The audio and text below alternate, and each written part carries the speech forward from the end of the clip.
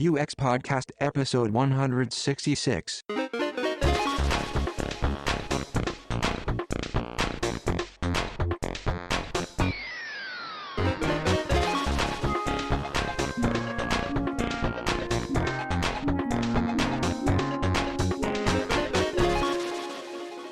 A few weeks ago, you woke up really far too early on a Sunday morning and were trying to get back to sleep, and you had an idea of the DickPicLocator, which you'd got as inspiration. You had a great episode of Note to Self where Manoush Zamarodi explores all the data that you can find out about a person just from a simple selfie.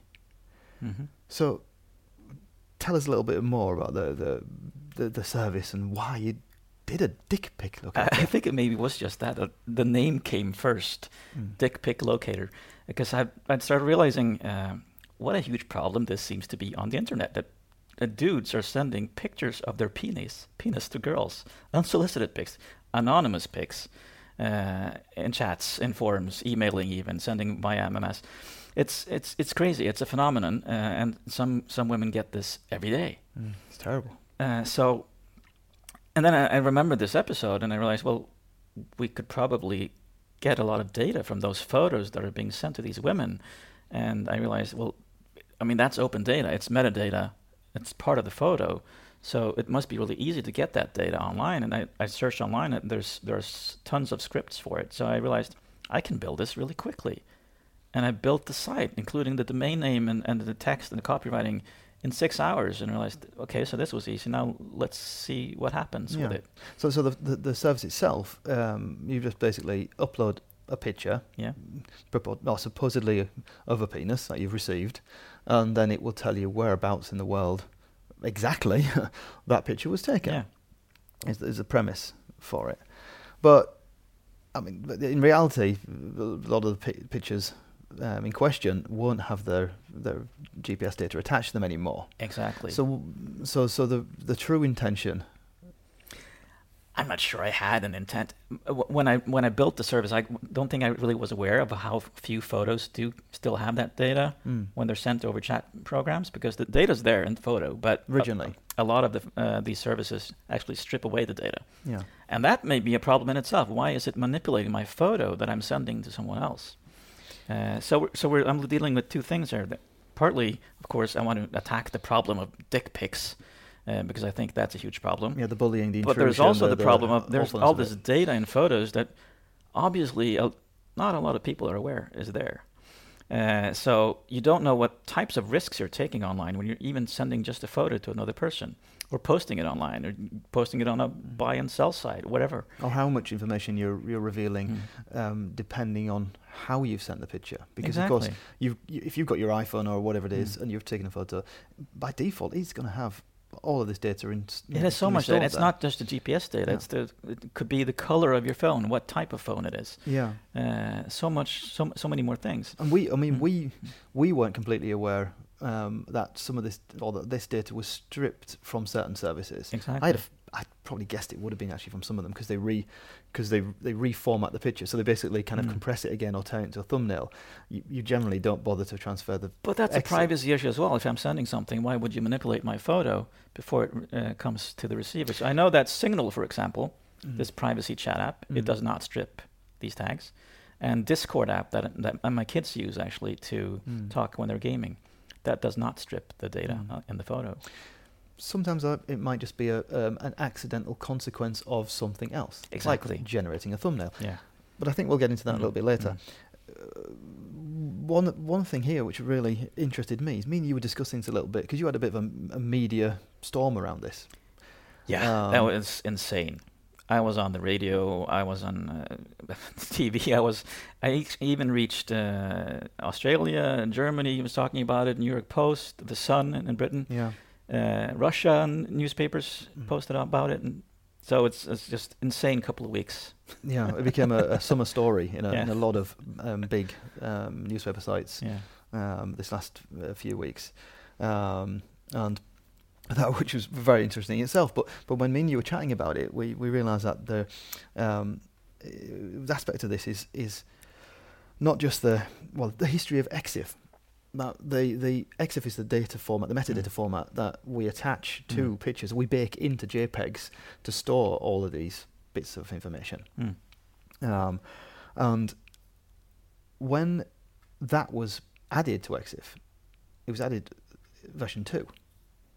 Which was a long time ago. A long time ago. It was rubber stamped in November 1997. Yeah. Now, I'd have to guess there's going to be some people that are listening possibly weren't even born. Yeah. What definitely wasn't born was the iPhone. What definitely wasn't born was camera phones. I mean, I got my first camera phone, I think it was 2002. Yeah. And I was, it was really odd. People were kind of really curious when I was going around with and the quality of those pictures were so bad, you didn't really use them. First digital camera, me and you got them around 98, 99. Yeah. So around this time, we didn't have a world where huge swathes of people were carrying around cameras in their pockets with built-in GPS locators, so personal computers in their pocket, in their palms of their hands, to take photos and videos and transmit them instantly across the world. Exactly. This didn't exist back then. It was still science fiction stuff. But they included this little line in the metadata description that allows you to store that location data. And to them, it probably made a lot of sense, because it can be used for so many good things, because it's just data about a photo, so you can use it for searching for photos and placing photos on a map. Yeah. So it's and back in 97, you would have basically had to transfer your pictures. If you did have a digital camera, you're more likely to have had a film camera and have digitized the pictures from the film. Yeah. You would have imported them into some kind of tool, and then you were adding the metadata to the pictures post-scanning, post-import. Very consciously. Yeah. I used back then. I used to get a CD from the film shop where you get the films developed, Photoshop, and then I'd take that CD and I'd load them into another tool. But yeah, you would have to purposely add the data. So you would have to say Stockholm and put in data for Stockholm. That is very, very different to how it is now. Yeah. So what this made me think about was how we've got the nasty side of the web the internet bullying, the kind of online hate side of dick pics, which is terrible in itself. But here we have a situation where some people who probably really were enthusiastic and really cared a lot about image format, so sort of EXIF attached to JPEG, they had a really good idea of the location stuff. How could they possibly know the future? They couldn't. Not true, not fully. Unless they were time travelers. They can guess aspects of the future, but they didn't know. So there we have an example of how you create something with good intentions, and time goes on, and suddenly something which had good intentions can be remixed, remashed, and used in ways which we really don't like. I mean, I think you've got there was an example of the cat pics website. Yes, I know where your cat lives.com. That's a great example, and I used it in my post when I was writing about the DickPicLocator, because I could potentially have done that with dick pics. So what this guy has done is actually it's actually a really kind of he's actually just downloaded lots of pictures of cats from the internet with GPS data, but also from Instagram, where some people actually tell you where they posted the photo. And Twitter as well, of course. Yes, exactly. And he places all the cats on a map, so you can see what cat belongs to which house. And you can zoom into street level on Google Maps. And exactly. You can see, of course, because of the GPS data, exactly which building that cat lives in. And now, in. as you're listening, imagine doing that with penises. Could have possibly have done that with my service. Yeah. And, well, you can do it with any photo. You theme it and so on. That's the kind of thing where if you sit there and we're designing, we're oblivious to some of the things and ways in which your creations can be used in the future. Yeah.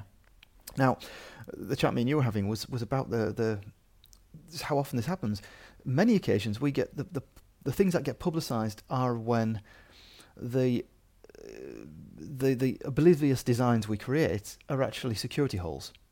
So we've created something in a way which is actually, we made some mistakes. We left some gaps. So then hackers can come in and take advantage of that. Yeah. I don't think we leave these holes in deliberately. It's more we just haven't been aware that they exist. Exactly. Yeah. And so security is often the main area of oblivious design, but it doesn't necessarily have to be limited to security. I mean, it can be that you weren't really fully aware of a cognitive bias. That also would mean that your design maybe gets used or consumed in a way which you didn't really expect.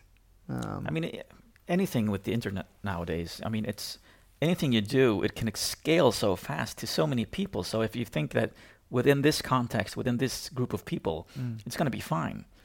But as soon as somebody copies that and spreads it to 1 billion people, you never know what's going to happen. There could be some really, really cool and good stuff. I mean, we've had some great mashups over the years of various services. Obviously, it doesn't mean to say that everything that we create, the oblivious aspects don't have to be bad. Well, always. We're creating tools, and all tools can be used for good or evil, essentially. I mean, and you can't predict how other people are going to be using your tool. I think that's the big key thing here, is that I don't think so. The number of specific scenarios and situations that we design for, that's always going to be very finite. We're going to know that we are designing for 3 scenarios, 5 tasks, 1 goal. I mean, these things are very concrete numbers. Whereas when we start to look at the permutations and combinations of technology, of design, of behavioral psychology, the future, this becomes very rapidly heads towards infinity with the number of combinations that exist that we're oblivious to. Yeah.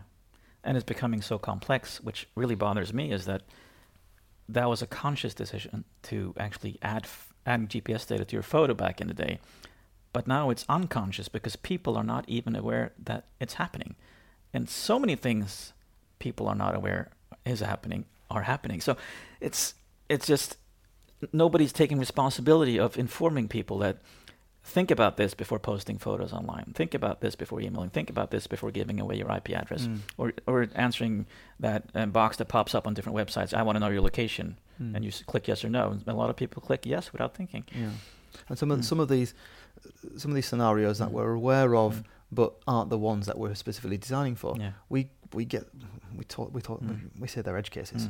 And we've talked about that in previous episodes, how, with Eric Meyer, that the edge cases are themselves probably not a good thing because it's ignoring something real that's happening to real people. Exactly. Whereas here it's the one step further. It's not just an edge case. This is an oblivious case. Exactly, and your intent is good. An example would be just adding a Facebook like button to your website. Yes, I added a Facebook like button. What does that mean? It means that Facebook can track me across the web all the way to that website.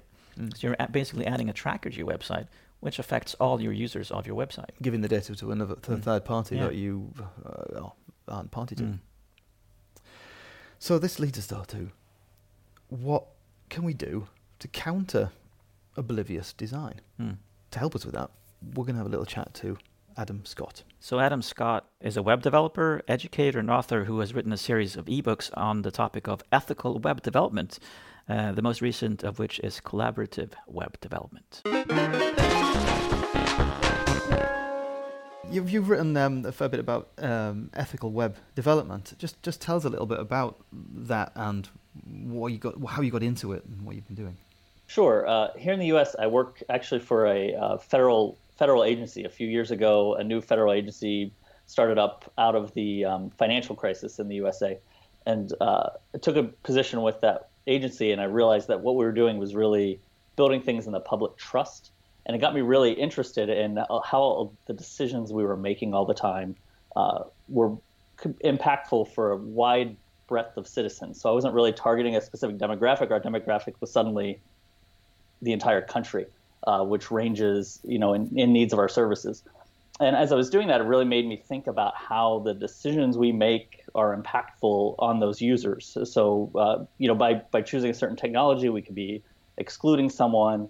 By installing tracking software, we could be, implying that the government is tracking someone in a certain way. So it really just kind of led me to think about all these things and how they're really often an ethical decision, and how it's easy to make decisions just in the moment that maybe aren't in the user's best interest because they're simple from a technology perspective or the path of least resistance. And so thinking about ethics in terms of a process of web development became something that I was just really fascinated with. And a lot of other industries have these, codes of ethics that we kind of lack in the digital world, even though we're making important decisions for people. Yeah. Yeah, and this brings us quite neatly and nicely into the question that I want to pose to you is how do we counter this kind of problem or this issue of oblivious design when we have an almost infinite number of scenarios that exist for the things that we create, whether it's through ethical decisions or whether it's from decisions we just haven't been aware of or aren't even invented yet. What can we do? Yeah, it's certainly a challenge. I think I like to think of it as a process. Oftentimes we're thinking about these things at a certain point as we're building a tool, and rather than kind of taking a step back and thinking holistically about the whole picture, and thinking about our user base and building from there.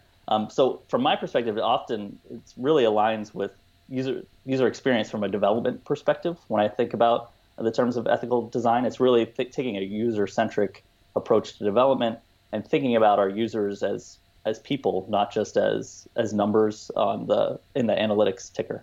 Yeah, creating that empathy for the fact that it's a real person at the other end. Yes, yeah, I think empathy is a hugely impactful emotion, and as we can build it, it really helps us build things that have our users' best interest in mind. I think you have to have a pretty good and vivid imagination, though, to imagine all the different scenarios that could happen based on the design decisions you make and what could happen 10 years from now. Yeah, that's for sure. I mean, we don't know where technology is going to be a year from now, let alone 10 years from now. So kind of taking an evolving approach, too, is pretty important, I think. Because as you say, I mean, it's about thinking about the outcomes, what could happen potentially, and doing an analysis. But then at some point in the future, something will happen, and you realize, I didn't intend that to happen. How can you backtrack on design decisions that you've made before? Yeah, I mean, that's a challenging thing to do. I think there's no way to guarantee how we intend our technology to be used is how it's going to always be used. Certainly, we see that with a lot of social platforms. They maybe have a really good intention from the outset, but now they can be used to sort of fuel really terrible actions in people. So I think, I really think that's just a difficult thing that our industry is going to face. But I do think that kind of, if we take a step back, if we think about what our intentions are, how we're building things for users, it really can help us do a better job of that. So if we're not thinking of people as dollar signs and we're thinking about solving problems, I think that can be impactful too. Yeah. So I have to ask you, what was your reaction when we sent you the link to the DickPicLocator? My reaction at the title was pretty, it certainly grabbed my attention. As I dug in, I can't comment on the, how if it's solving the problem as intended, but I think that there was a lot of really, brought some interesting ideas to the table. So this idea of awareness certainly is pretty great. Also, just making some really conscious design decisions that were user-centric. As I was looking at the site and reading through the article, thinking about, do you really trust me if you're about to upload this photo? Kind of intentionally putting that into the design so that it's causing people to kind of pause and think about what they're doing with their data before they upload it to the site, and that's something exactly. that really does. Yeah, this in podcast with this service, it's a box there you click on, and then you upload a personal photograph, a very very personal photograph in this example, and Pair then subtitles that with, do you really trust me with your dick pics? It's an excellent way of throwing it out there. So that's an interesting thing. From a process perspective, like you're saying. Because that's something I tend to say a lot, that we need to add more friction, because in usability, people always say we need to remove friction to make it easier. But when we make stuff easier, people make bad decisions as well. So is friction part of the process that you see when working with this? Yeah, I think it's introducing mindfulness to the process a little bit, just raising awareness. I think a great example is Medium does this thing where if you have Do Not Track enabled, they will not embed certain videos or do certain things, and they'll show that on the site. So it'll say you have Do Not Track enabled. We can't show this because it involves Google's tracking script. So I think that's a great thing, but it's sort of presenting that after the fact. So it'd be nice if there was some way, that as a user, I was aware of that tracking without kind of consciously asking for it to be turned off. So I think there's certainly a little more friction that could be introduced to these types of things that could empower users to make decisions that are in their best interest. Yeah.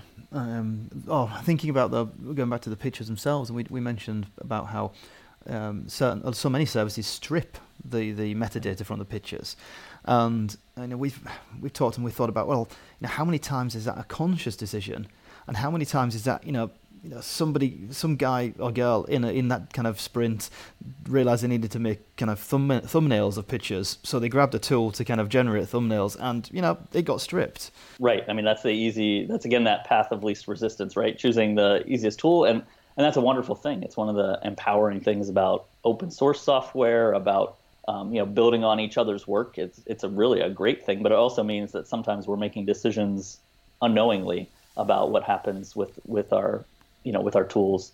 I think that's a great example. I could just be pulling in a library for an image, and it automatically does this stripping of metadata without me being aware of it, and that's just solving the problem. It's the easiest thing I can use to solve that problem. I mean, within security, I guess that there we've seen the advantage of openness for finding security flaws. I mean, the kind of the way that we find something and then we share it to say, look, we found a flaw, and the openness then shares knowledge and gets things fixed quicker. Is that maybe part of the key of how we can reduce, thinking about all these other aspects as well, if we have more openness around what we're doing, can that help? I certainly think it could raise awareness. Right now we are sort of limited in the tools for how we as a user are empowered to request these types of changes. So if I see something like that, and I'd like to have it changed, there's not a clear path to me requesting that from the company or raising awareness, more in the broader context. We've seen things like open letters maybe take off, but that's a pretty rare occurrence.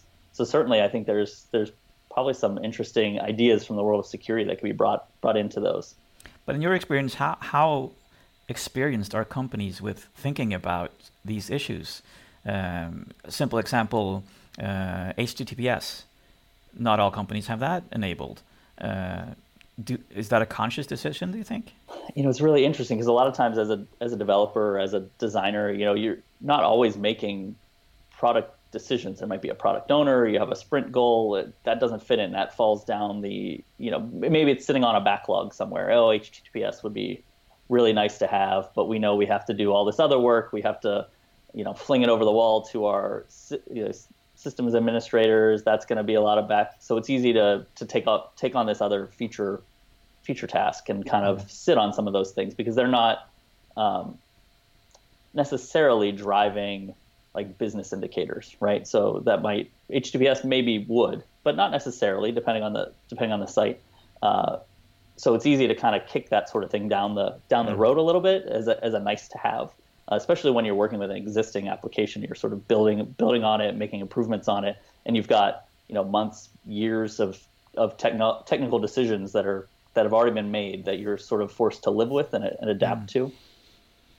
Because if you go out like you do research like you're supposed to, and you go out and talk to users, they're not by themselves going to say that, I wouldn't want to visit a website if there wasn't HTTPS.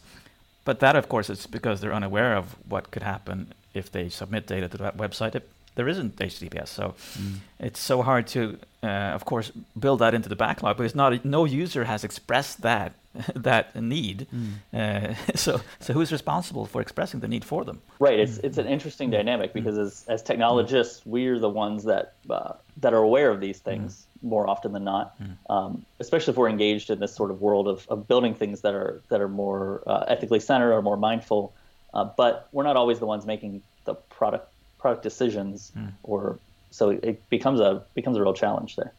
So I've been thinking about, when I've been reading up about some aspects to do with this, and one of the examples about privacy and personal data is the use of some services when they include your username in the URL for your profile, and how that can be used as a proxy for tracking, because anyone then with Google Analytics or anyone with data will see your username and be able to link it back. Right. So that's then something that you need to be aware when you're building these products. Now, is that something that I should maybe keep in mind as a designer, or is that something that I have to rely on developers it's a real kind of grey zone of is it technology, or is it privacy, is it ethics, is it design? Tracking is a really interesting example. It's so easy to track users, not just on your own site, but around the web, especially if you're you can embed a cookie that will interact with an ad you have on another site, or embed a social sharing widget, and now I know not just what you've done on my site, but I know what the other sites that you've visited.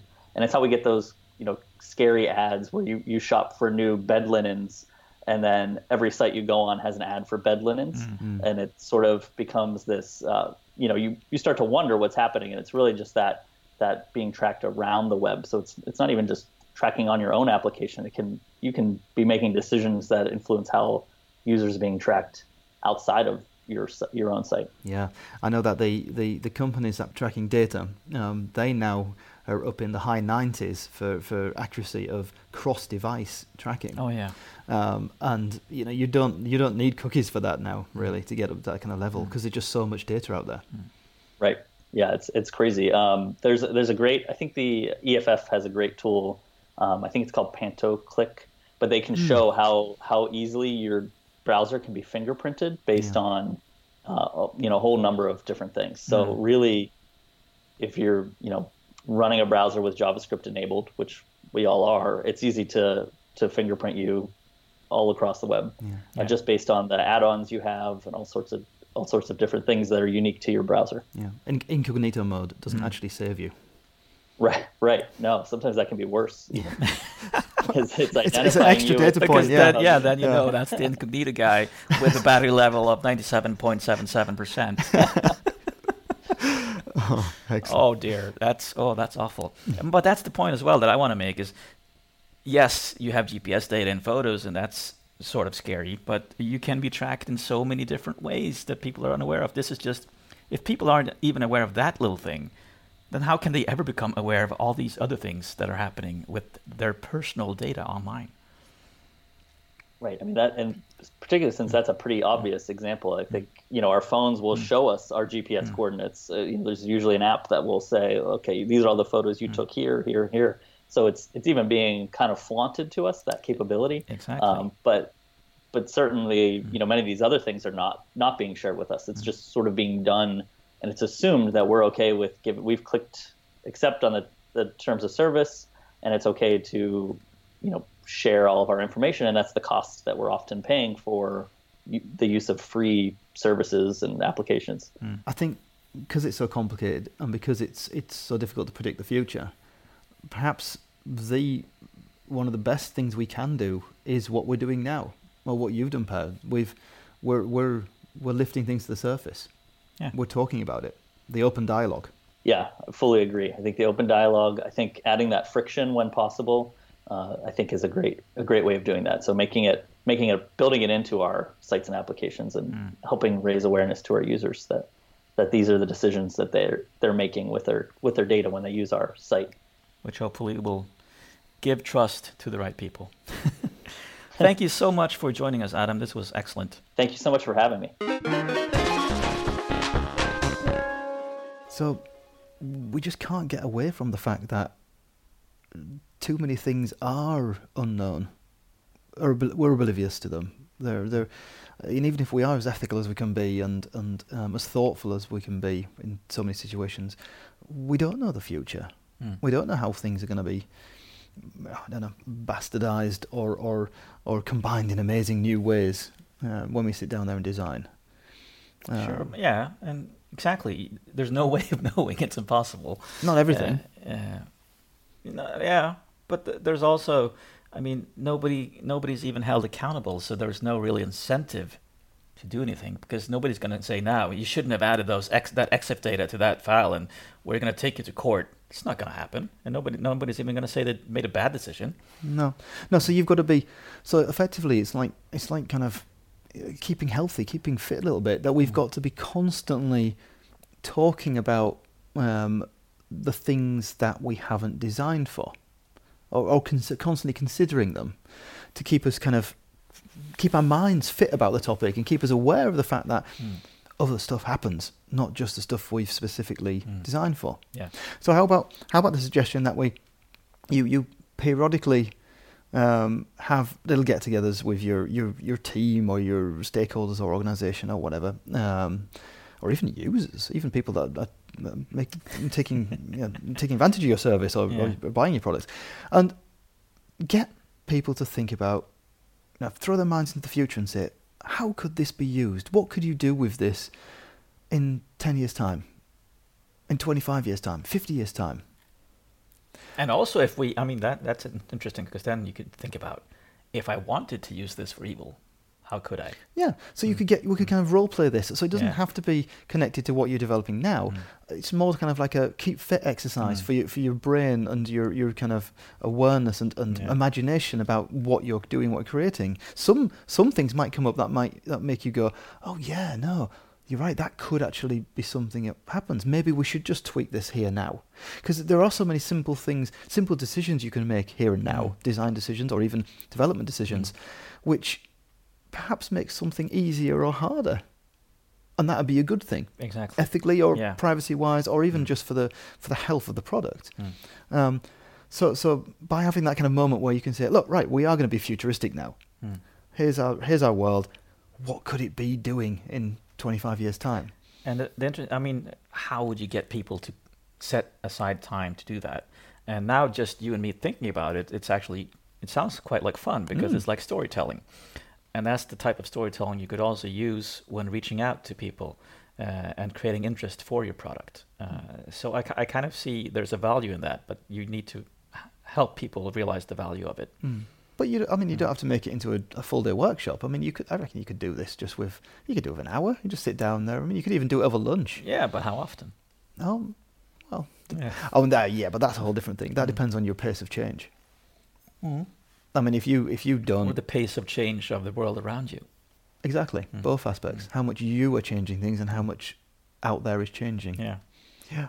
So if more companies had sat down and when the iPhone came out and look at this, they probably could have seen some interesting things happening. Yeah. Well, you didn't necessarily have to look at the iPhone. You just sit down and go, because now you've got that seed in your head about a world with Star Trek communicators in your hand, which has suddenly become reality over 10 years, then you could sit down there and play with the ideas. It's like, how would the world be without, from our product's viewpoint or our services viewpoint, what is it going to be like? And to be fair, a lot of this is happening, but specifically often around the world of self-driving cars. People are thinking about the ethical aspects of that, but perhaps not your everyday website. Yeah.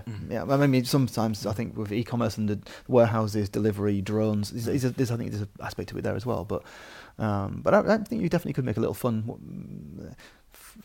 meeting or something out of this to help. So well, at least just to help talk more and help spread awareness about being aware, which is kind of back to the beginning of the DickPicLocator.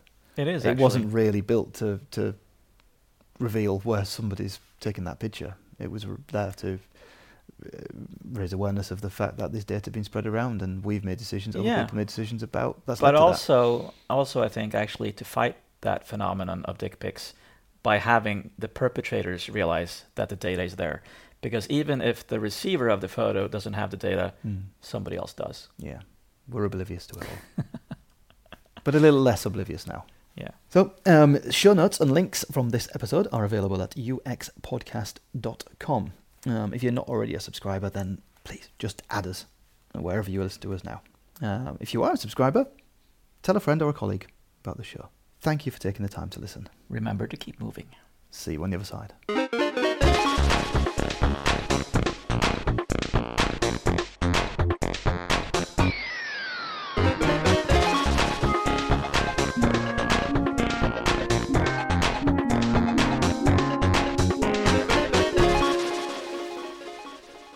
Knock knock. Who's there? Atch. At who? Bless you.